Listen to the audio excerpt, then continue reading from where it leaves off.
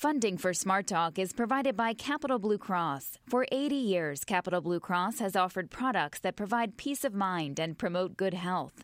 Focused on creating a healthier future for our communities through innovations like its Capital Blue Health and Wellness Centers that provide in-person service and inspire healthy living. Capital Blue Cross is behind you for whatever lies ahead. More information is at capbluecross.com. Capital Blue Cross. Live fearless. Smart Talk is also supported by UPMC Pinnacle. Its 11 principal investigators and 12 nurse coordinators conduct research efforts to advance cardiovascular medicine. Information at upmcpinnacle.com/myheart.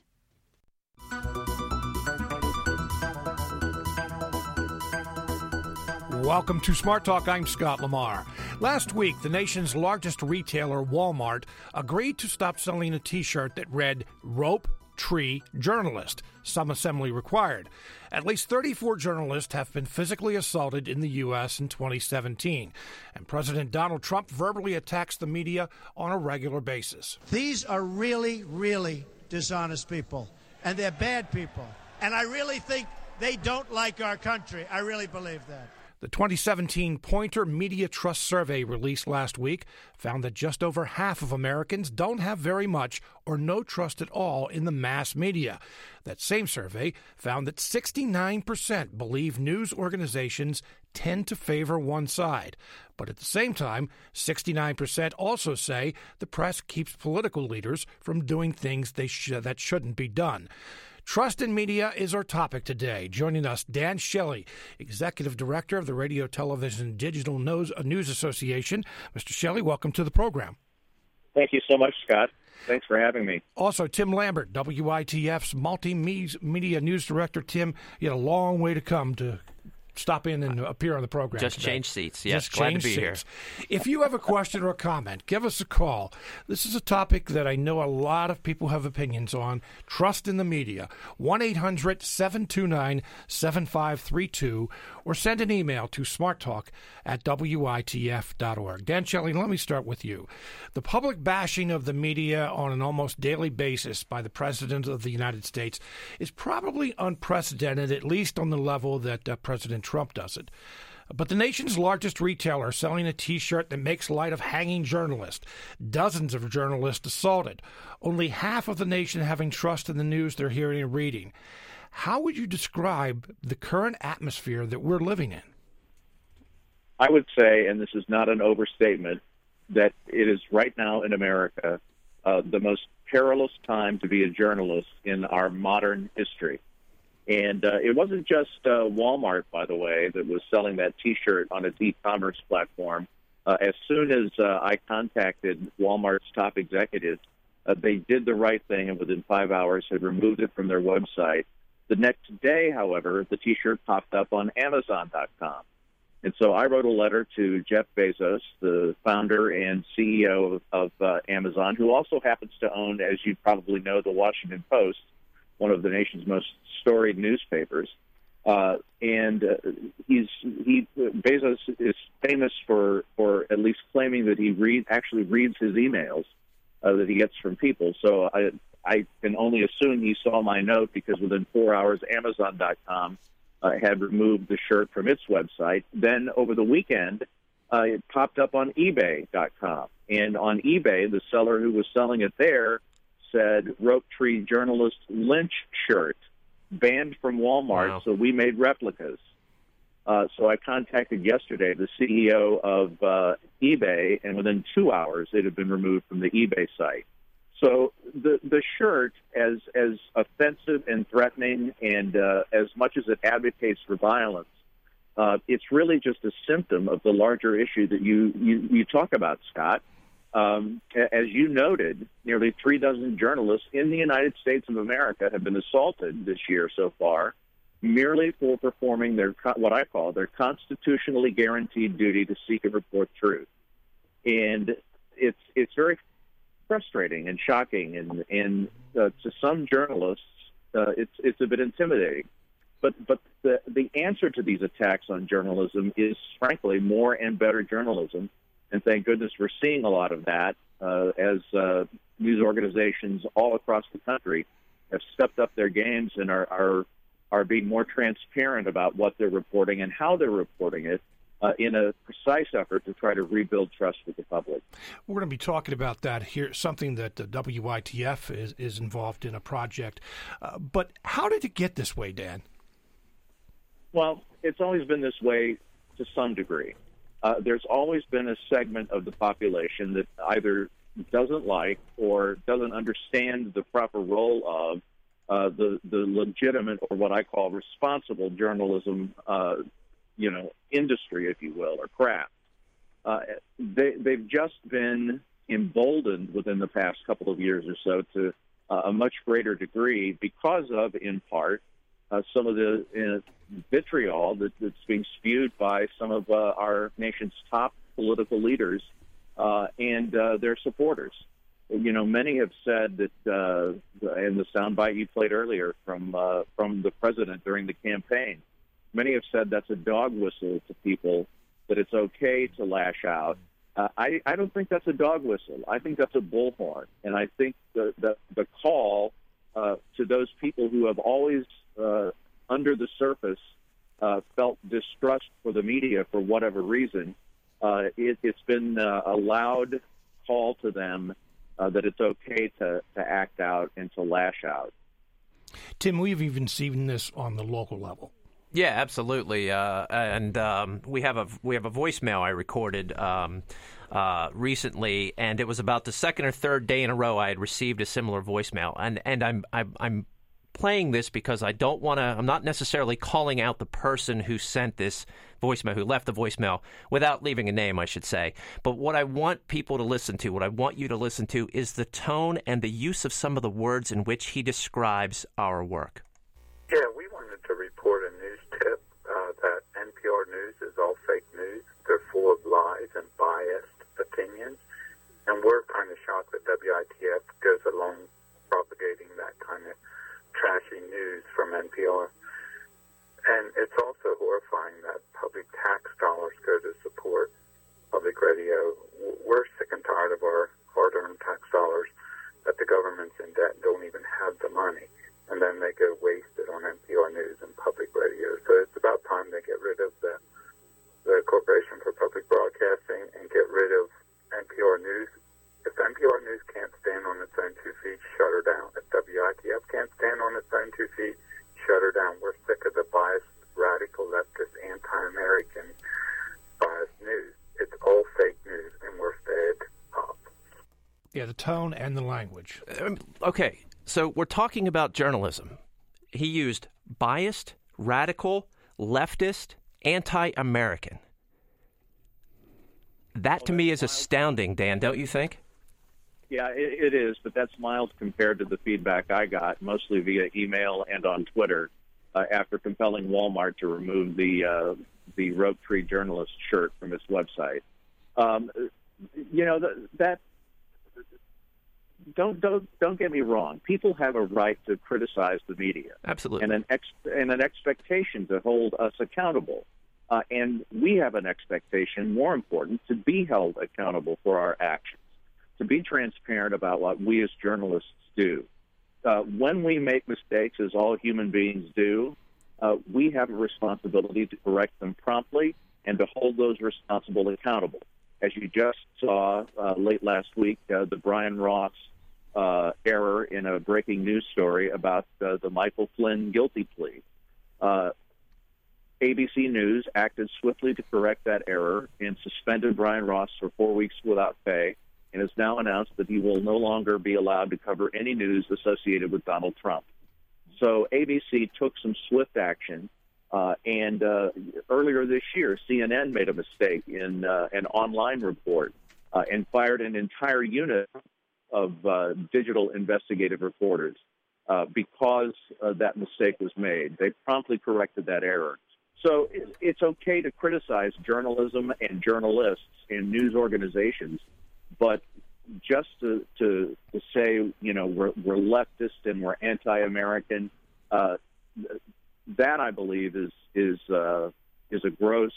I don't want to use the word abuse, because the individual who left that voicemail and the people who trolled me after the Walmart story broke nationally they have a right to speak out, which raises another important point in my mind, and that is, we at RTDNA, we are a fierce, nonpartisan First Amendment advocate. So this was not an easy decision for us to reach out to Walmart and then Amazon and then eBay, because we recognize that companies have the right to sell these T-shirts. Consumers have the right to purchase and wear these T-shirts under the same First Amendment that gives us the right to seek and report the news. But just because you have a right to do something, in this case, sell T-shirts openly advocating violence targeting journalists, just because you have the right to do it, that doesn't mean it's the right thing to do. And so that's why we ultimately came down on the side of respectfully requesting that those shirts be removed from the largest e-commerce platforms in the country. Dan, when I ask what's changed or what's happened that we've gotten to this point, we as a society often look for simple answers, and it's not as simple as just pointing to one thing and saying, "Oh, that's what the problem is." So, let's explore several reasons that we've gotten to this point. One of the reasons that we see the atmosphere we do is that there are so many places to get news today, 24-hour news networks, social media. Some have a commitment to being responsible journalists, but there's others that don't. And that leads to news consumers tuning into or reading news from sources they agree with or reinforce their point of view. That is a real problem that we have today. I think that's exactly right, Scott. I mean, citizens have a responsibility to seek and report the facts, or seek and consume the facts as well, and not just the facts from sources with which they tend mostly to agree. And one of the big problems in trust in media in the country today is this public conflation of opinion media and responsible journalism. Even on two diametrically opposed from an ideological standpoint cable channels, Fox News on the right, MSNBC on the left, during daytime hours, excluding the early morning hours, during daytime hours, they have actual journalists doing a responsible job of reporting the news. Pardon the trite 50, 60-year-old phrase, but just the facts man, the Joe Friday news. It's in the evening and in the early mornings when they have opinion programs that use facts gathered by journalists to reinforce opinions of the hosts. And Dan, can I just jump in real quick here? Because I think a good point to make is when you talk about that is you have these cable news channels, both CNN, NBC, MSNBC.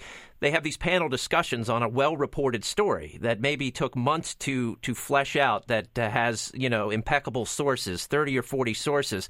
Then you have people who did not lift a finger to do any of that work, offering their opinions on that story, which immediately distorts the story. Whether they mean to or not, they still distort it because they're not the ones who were down, boots on the ground, doing the work. And all of a sudden, that story takes on different meanings than when you actually read it. The interpretation of it is lost. You're right. Those panel discussions on the cable networks and else in other forums, they do tend to feature differing points of views that can create occasionally false equivalencies. In other words, take the issue of climate change, for example. More than 99% of scientists believe it's real. Less than 1% believe it's not real. Yet, should journalists give a 50-50 equal time split in their coverage to both points of view? So these panel discussions that tend to analyze or attempt to analyze the breaking news stories done by responsible journalists can sometimes create these false equivalencies that distort in viewers and consumers' minds, news consumers' minds, what the story really is. But Dan, what you're saying is that a lot of viewers, listeners, readers don't recognize the difference between commentary, opinion, and actual journalism, actual news. So do we in the media have to do a better job of making that distinction? Yes. The reason some people, many people, cannot make that distinction, it's our fault. We have not done a good enough job making clear to the public the difference between fact-based journalism and opinion. And that's not a new phenomenon. It's just come under a much sharper focus in the political and ideological environment in which we find ourselves today. You're listening to Smart Talk on WITF, your home for NPR News and all things regional. I'm Scott Lamar. Smart Talk is supported by Capital Blue Cross, providing health care coverage accepted by doctors and specialists in all 50 states. More information is available at capbluecross.com. Capital Blue Cross. Live fearless. Smart Talk is also supported by UPMC Pinnacle, committed to reducing hospital-acquired infections and readmission rates. More information on UPMC Pinnacle's achievements in patient safety can be found at upmcpinnacle.com/quality. We're discussing trust in the media today with Dan Shelley, Executive Director of the Radio Television Digital News Association, and Tim Lambert, WITF's Multimedia News Director. If you have a question or a comment, give us a call, 1-800-729-7532. Send an email to smarttalk@witf.org. You can leave a question or comment on WITF's Facebook page. On Twitter, we are at SmartTalk Again, the phone number, 1-800-729-7532. Let's take a few phone calls. Lenny is in Mannheim. Lenny, you're on the air. Good morning. This was a very timely and great topic. Well, thank you. I would like to just say that Fox News would not have ever needed to exist had the other, in my opinion, networks did their job properly. And people and consumers aren't fools. They're not stupid. They can spot a slant when they see one. And the other thing that I would like to point out is that when, for example, the media has done a horrible job at literally misreporting issues, from immigration to illegal immigration, for example, has turned into a puff story of somebody just needing work versus the person who loses his job in a construction site, which happens all the time. And I would just like to say that, just the piece that you just had a minute ago, sexual conduct in the era of Trump. Oh, my goodness. That proves the point of the right, because you're making it seem like in the age of Trump, all these sexual gropers just came out of the closet when Bill Clinton had sexual groping on his hands. Come on. Hey, Lenny. So, it is a mess. We got your point. Thank you very much for your call. Dan, your response? Well, my response is that Fox News was formed as Roger Ailes and Rupert Murdoch saw a need in America to have to be able to make huge amounts of money by establishing a cable network that was aimed at the same audience that talk radio, conservative talk radio, had so artfully capitalized on, and that's why Fox News was founded in 1996. And there is some truth to what the caller said. I mean, I respect his point of view, but I would also say that there are a lot of sources of information out there, more so than ever before, and that citizens have a responsibility to seek information from sources beyond those outlets that tend to reinforce their preconceived notions or ideals.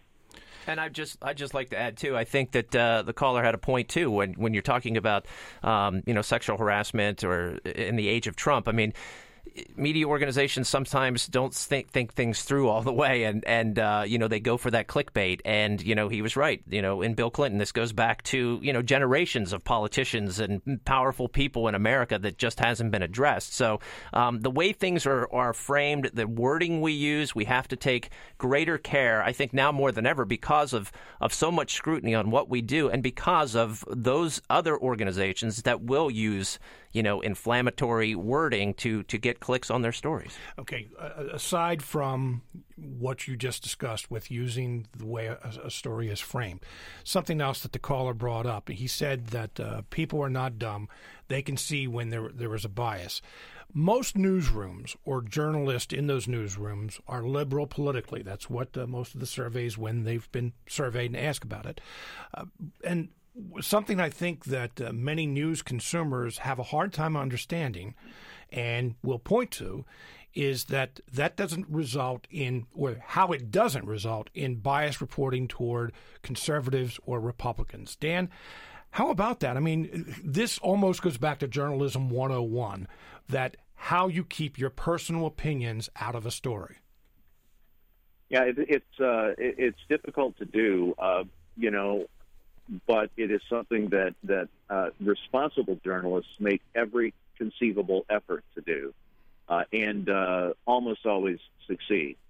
It was interesting. I was born and grew up and started my journalism career in the Midwest, and when I got to New York and started working in the New York market as a journalist, I was shocked that I did not find myself surrounded by a bunch of East Coast liberal elite journalists. Just the opposite was true. These were hardworking people who were trying to get the facts straight, irrespective of what personal opinions they may or may not have had. I never heard political debates, pro or con, against any candidates based on their positions or their ideologies. Everybody seems to think, many people seem to think, everybody is a generalization. Many people seem to think that if they hear a news story or read a news story or see a story on television that runs counter to their preconceived notion of what the facts should be, they're all too quick to throw out the B word, bias. I think that's unfortunate because responsible journalists work extremely hard every single day to seek the facts, report what Carl Bernstein calls the best obtainable version of the truth, and to let the public make decisions based on that information. And I would also point out that every day across the country, there are journalists who are exposing corruption, shining lights on problems in the community that otherwise would not see the light of day. And those stories, those news reports are serving as catalysts for positive change. And we as an industry, we as journalists need to do a better job of showcasing those examples. And just one other thing on this topic, on your question, Scott, and I almost hate to use this analogy, but it's so true. People say they hate Congress in the abstract, but they sure love their local representative. People say they hate the news media in the abstract, but they often say, but I love that John Smith on Channel 6 who gives me the news at 11 o'clock. Yeah. Let's go back to the phone. Larry is in Liverpool. Larry, you're on the air. Hey, guys. Hey, Larry. It's getting bad, man. I mean, I love NPR radio. Listen to it. I used to tell all my friends, man, I moved to this area, and basically it's the only station for some reason that comes in clear on my radio where I work. So I was kind of forced to listen to NPR a lot more instead of Jim Rome because I couldn't get that. But, well, I'll tell you what, I love I don't know how to take that. NPR radio. But now, ever since all this is going on, I have to literally turn it off for 3-4 days at a time because I can't take all the negativity. And I have a journalism minor. I had a radio and TV, and journalism was my minor. Then I went in the service. So I'm a veteran. I believe we can say and do whatever we want to do because of America, and I would have died for it. And I'm like, I just can't take it anymore, man. I mean, every show, like that other caller said, boom, there it is. So I'm not going to listen to NPR radio today, but that's my choice. So I know what's coming.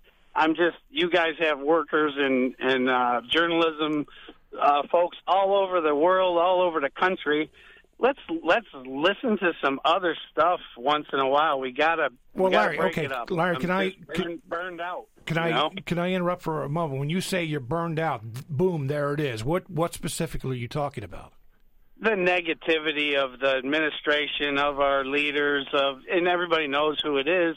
But I tell you what, America voted, and I don't even want to get into politics. I have my Facebook. I can't even stand looking at my Facebook. I have to delete. I want to see pictures of my friends' kids or my family or whatever. Okay. I don't want to hear about politics. I'm tired of it. All right. Thank you very much for your call, Larry. Tim? And Larry, thanks for your service. Appreciate the call, too, and the feedback. It's hard for us as journalists. I mean, we're in this every day, too, and we're seeing what's being said, whether it's the news stories, whether it's the attacks on journalists. And there is a lot of stuff out there right now that the news is bleak. I mean, worldwide, it's bleak, everything you hear. So I feel your pain, and, it's just a news cycle right now and how things are going. It's tough, though. It's tough to be a part of it, especially when you have social media and you're looking on Facebook for pictures of your friends' kids and you're seeing political debates and discussions over these stories. So, yeah, it beats you down a little bit. We have a few emails here. Tom asked, what is confirmation bias? We've kind of discussed that, but he asked, are news reporters subject to it? Is it possible to avoid it, journalist or reader? Dan, what about that? The short answer is yes, but it takes some effort on both parts. And journalists are professionals who are paid to seek the truth or the best attainable version of the truth and report it in a responsible way. Citizens have the responsibility to seek information from sources other than just those with which they tend to agree politically or ideologically. So the short answer is yes. The longer answer is both sides in this question, journalists and other citizens, have responsibilities here. And I would add, if you're going into a story with a preconceived notion, you're probably going about the story wrong. You're taking a look at an issue and you're going to go where the facts lead you, and you're going to hear from the people who can have the best input on how that story is playing out, whether it's a policy decision from the state capitol or whether it's something that's done on the county commissioner's level. But you are going to have to follow the path of where those facts lead you. And as Dan said, get as close to the truth as possible. Josh emails, it is healthy to be skeptical of the media. In fact, I believe it is necessary for a healthy democracy. One cannot trust everything they read or hear. Learning to question is paramount. That being said, it is objective skepticism, not emotional skepticism, that I'm referring to. Distrusting the media because it does not conform to your political beliefs or worldview is unhealthy, but learning to neutrally evaluate is necessary. And I think he makes a good point that that's what journalists do, is they question. The public should probably do that as well, Dan. Oh, I could not agree more. I said earlier that journalists should be held accountable. And responsible journalists welcome that scrutiny from the public. And if they make errors or if it's discovered they have made an error, they correct it promptly and are held accountable for it.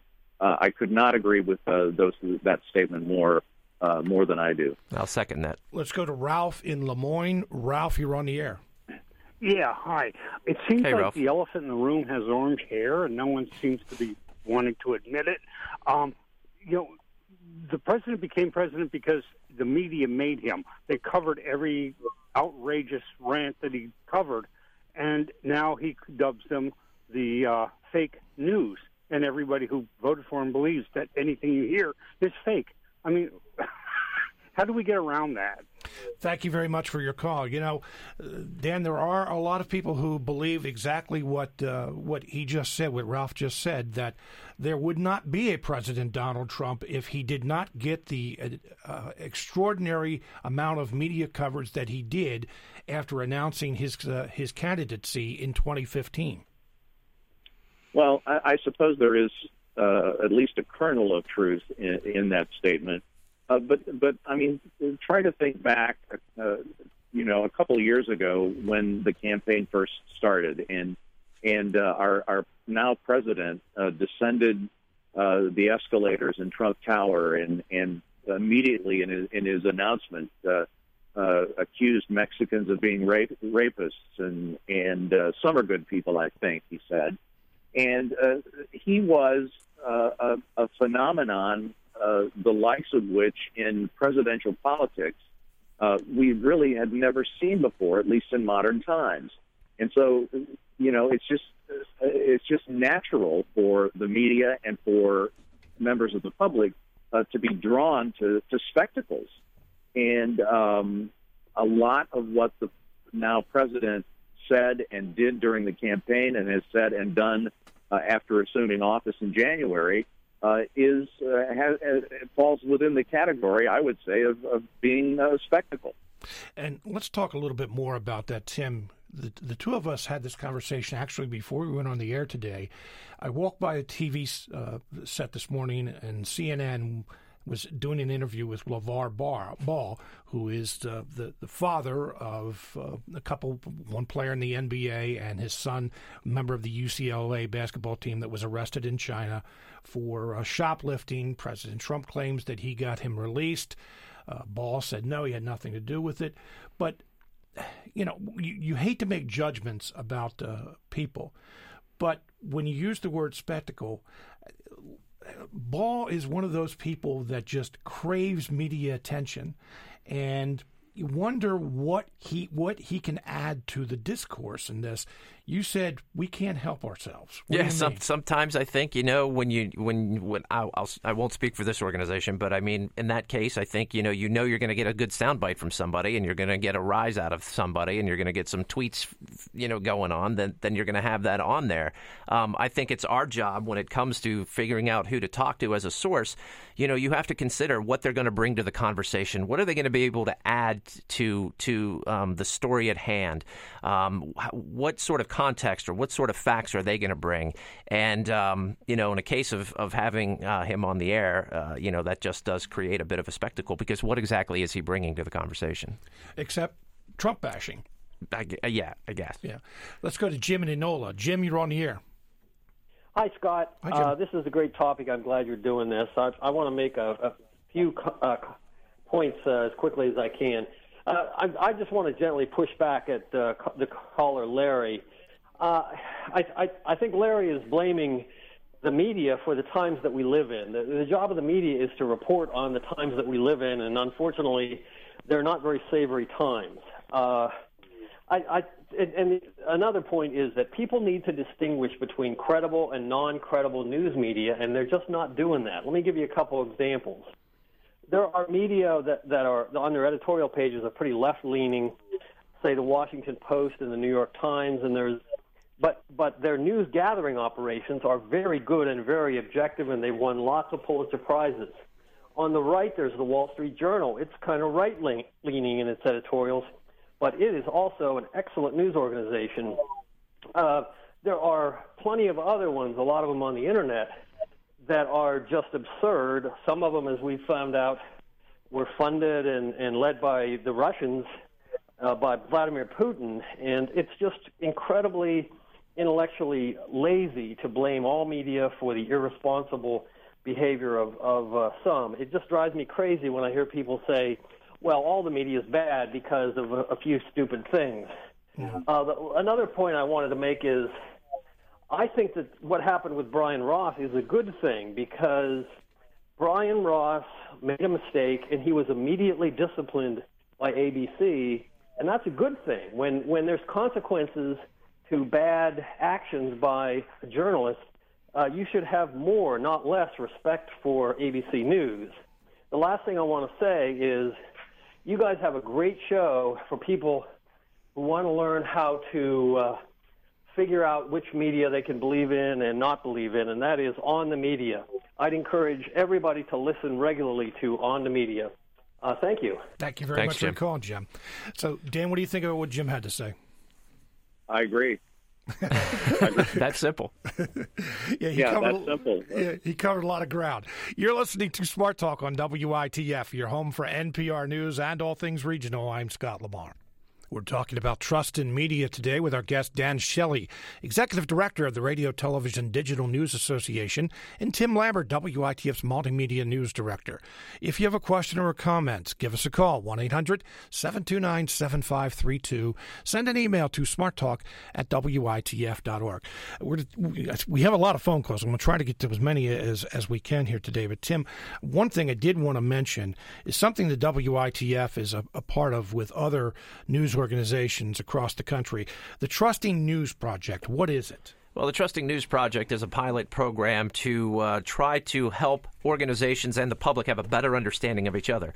And one of them would be that, it's up to us to show the public that we are a credible organization, that we are trustworthy, and that we do our jobs to the best of our abilities and in the best way possible.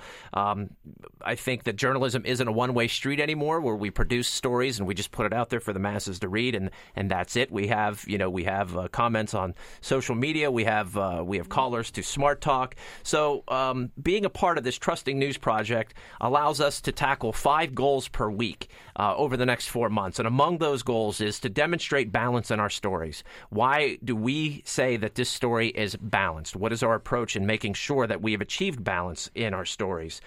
Describe some of our ethics and funding. That we do that a lot as public media. Our contributions come from listener members like you, from corporations, from foundations, from the government as well. So we want to talk about the funding mechanisms. We want to talk about our ethics, what we believe in and what we follow as we do journalism, as they say.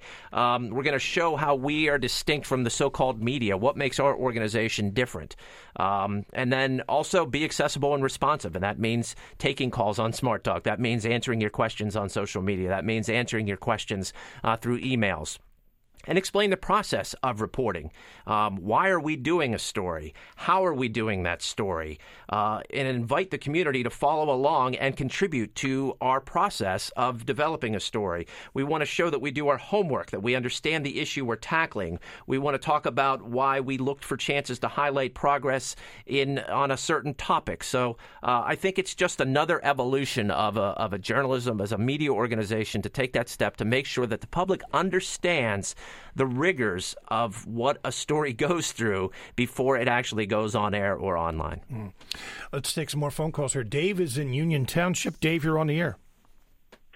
I just wanted to say I disagree with your guest about how to deal with the calls for fake news. I would encourage everybody to visit the Holocaust Museum in Washington, D.C. and look at the rise of the Nazi Party.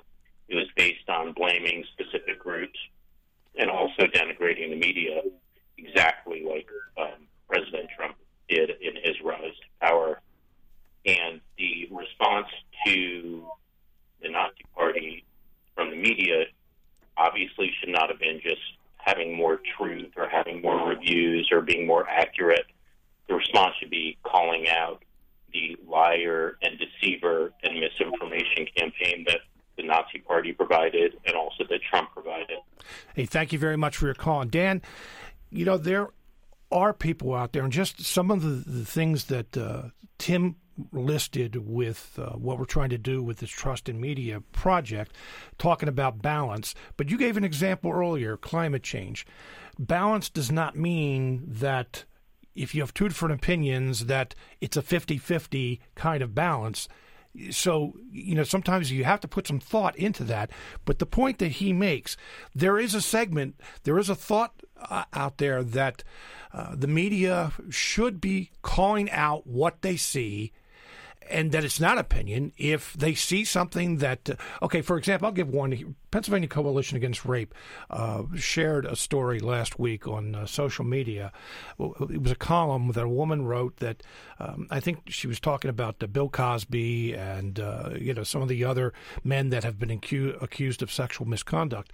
That if there are 20 women, there are 30 women that have made these accusations and they're consistent, that the media should not use the word alleged, because even though you're innocent until proven guilty, and some of these guys, most of them, have not been taken to court, if you have that many people saying the same thing, that you can take it as fact. Dan, that's kind of a complicated question, but the point that the caller makes and my question, do we have a responsibility as journalists to call them as we see them? Yes, I often tell young journalists in particular, but the advice is just as pertinent to seasoned journalists. You've got to be the umpire in this baseball game of politics and of governance and of life. And you've got to call the balls and strikes right down the middle, if you will, and be as impartial and objective as humanly possible as you do it. And I think we have seen a lot of reporting, particularly from the national media, about some of the, and I will use the word, alleged lies and half-truths or lies by omission that have been committed by the president and others in his administration. So there is that to some degree. As an aside, this summer I spent a week in Russia. I was invited to go to St. Petersburg and Moscow to talk about press freedom in the United States. And Russia is a country where 95% of the news media is either owned by or otherwise controlled by the federal government. And what Russians see on their televisions at night and what they hear on the radio and read in their newspapers is what the Kremlin wants them to read and see and hear, almost all occasions. And I spoke to a group of journalists in St. Petersburg, and one of the questions I got was, why isn't the U.S. media reporting more on NATO's encroachment of Russia's sovereignty through additional military exercises in Croatia? And I was sort of taken aback by that question. Clearly, the reporter was from either a state-owned or state-controlled news organization, but they were approaching that issue from with a preconceived notion that the fact NATO was doing more military exercises in Croatia, that was somehow a threat to Russian sovereignty. So, as bad as many people think things are in the United States, they could always be worse. And it's up to us as journalists to do as the caller suggested, to call out when things occur that are just so divorced from the truth. It's practically unbelievable. But then you're going to have other people who will respond that, well, see, we knew that there was an anti-Trump bias, or there's a bias there, or this is your opinion. Again, this goes back to what people want to believe in the echo chamber. But what about that when when a story is written or a story is reported, that we say that this is a lie on the part of the president? Well, facts are facts. And, as much as some in Washington and elsewhere would like us to believe it, there's no such thing as alternative facts. And so, we have a responsibility to call out politicians, public officials, government leaders at all levels when there is a contradiction between what they say and what we know the indisputable facts are. Let's go to Philip in Ephrata. Philip, you're on the air. I think there's been fake news and all kinds of different news all through history. Those of us in education bear a lot of the responsibility for spending our time training employees rather than educating citizens. I think a smart way to go about this would be to start insisting that our schools produce thinking, discerning citizens rather than rather gullible consumers of whatever news they care to have, especially those of us who are in vocational education. It is the tradesman, the craftsman, who has to interpret that well. Thank you. Hey, thank you very much for your call. What he's talking about, Tim, obviously is critical thinking. And and I wanted to use that as a segue. That's something else that we here at WITF are looking at in the future, as far as literacy, media literacy. Talk a little bit about that, about what not just young people, but any news consumer needs to understand? Well, I think the critical thinking part is important to be willing to go outside of your bubble, whether you are a liberal or a conservative. I think you want to make sure that children, especially coming up through school now, that have been sort of given an electronic device, a phone or a tablet, at 4 or 5 years old, and they're used to just going on the internet and checking things out. So it's important to start early with some of these kids. And WITF has a pilot program at the York STEAM Academy to, I think it was 3rd and 4th graders, to talk about media literacy and help them understand, hey, you're reading something, but you should be asking yourself, these types of questions about what instead of believing everything you read, you're asking yourself these questions as to where this fact came from, and is this the right context? Did they leave anything out? So I agree with the caller. I think, the more that people take a good hard look at stories, you would hope that they would hold up. We've seen that example with what Project Veritas tried with the Washington Post to try to sneak through someone, a fake accuser, to see if the Post would print it and then embarrass the Post. Well, it ended up proving that the Post's approach to journalism was able to sniff that out because that's what journalists do. Dan, your thoughts on that incident last week? I mean, again, I think it goes to the times we live in. Oh, absolutely. And that's certainly not the first time Project Veritas has attempted to embarrass the news media and other organizations with which it disagrees ideologically. I applaud the Washington Post for not just ferreting out that scam, but doing such a good job of responsible journalism that they weren't fooled and were able to call it what it was. Let's take another call from Tony in Lancaster. Tony, you're on the air. Hello, Tony? I guess Tony's not there any longer. I will say this, though. There are some issues that I think, there's always been, in the last year, there's been much analysis about the reasons that Donald Trump won. One of the things that we have heard most often is, white working class people elected Donald Trump, and they live in rural areas of the country, not in the New Yorks, the Washingtons, the Los Angeleses. And I have to say that there are some issues I notice when I hear reported or read about that I can just tell that this reporter doesn't really understand. Guns is one in particular.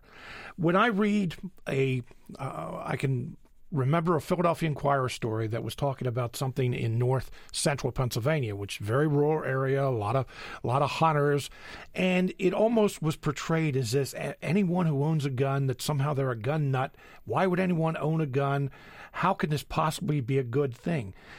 I think it goes to the point of a responsible professional journalist having to dig into the story they're doing, the topic that they're doing, and to be able to report on it accurately. Right, and I think it's a matter of understanding your audience as well, and understanding, the people you are talking to. You have to have a bit of that, and I think guns is a good example because, sometimes when reports come out, I'll get complaints from listeners about how somebody referred to an assault rifle. Well, there really isn't an assault rifle. It's a semi-automatic rifle, or it's an AR-15 or whatever, an AK-47. I think that's a case of, again, like journalists have to take that extra step to make sure that every single thing they report is accurate and in the proper context. So, Dan, we only have a few minutes left. What's the answer, if there is one? The number one answer is it's on us. It's on journalists to be more transparent, to be more accountable to the public, to welcome criticism and open dialogue with news consumers about what responsible journalism is and how it helps society, and also, in some unfortunate cases, causes harm to society, such as the ABC News gaffe in their breaking news coverage of the Michael Flynn story late last week. The stock market took a 350-point dip right after that special report aired on ABC News. But again, Brian Ross, the reporter who committed that factual error, has been suspended. He is being held accountable. He has tweeted himself My job is to hold people accountable. That's why I agree with my being held accountable in this case. So it's about accountability and it's about transparency. I tell TV general managers, TV reporters at the local level all across the country, don't just say at the end of a controversial story about the mayor, for example, the mayor's office declined to comment. Show in the report your reporter actually calling the mayor's office and not getting a comment. Be as transparent as you possibly can, and also be transparent about the ethical dilemmas you face almost on a daily basis in newsrooms across the country. Many people would be surprised at how seriously journalists take it when they're faced with these ethical dilemmas and the process through which they go to make decisions about how they cover stories within that prism. And I think we have to do a better job of explaining that to the public. Tim, I think what you described earlier with the project is we're trying to do that. Yeah, absolutely. And first, I just wanted to thank Dan for his great guidance in leading the First Amendment Task Force and leading our TDNA through these times, and for all his efforts to make sure that the gospel of journalism gets out there. So thank you very much, Dan. Well, thank you, Tim. And just for the Trusting News Project, I mean, it's very important to us to make sure that our audience believes that we're a credible organization and that our reports are as factually investigated as possible. Tim Lambert is WITF's Multimedia News Director, and Dan Shelley is the Executive Director of the Radio Television Digital News Association. Gentlemen, thank you very much for being with us today. My pleasure, Scott. And Thank you, Scott. We encourage you to go to our website, WITF.org, and continue the conversation. We had a lot of phone calls today, a lot of comments, but go to our website, leave some comments, because we always are interested in those comments, the things that you have to say. Coming up on tomorrow's program, we're going to be discussing net neutrality and also the Barney Yule Project to honor Lancaster's gold medal Olympic winner from the 1940s. That's coming up on tomorrow's program, so be sure to tune in.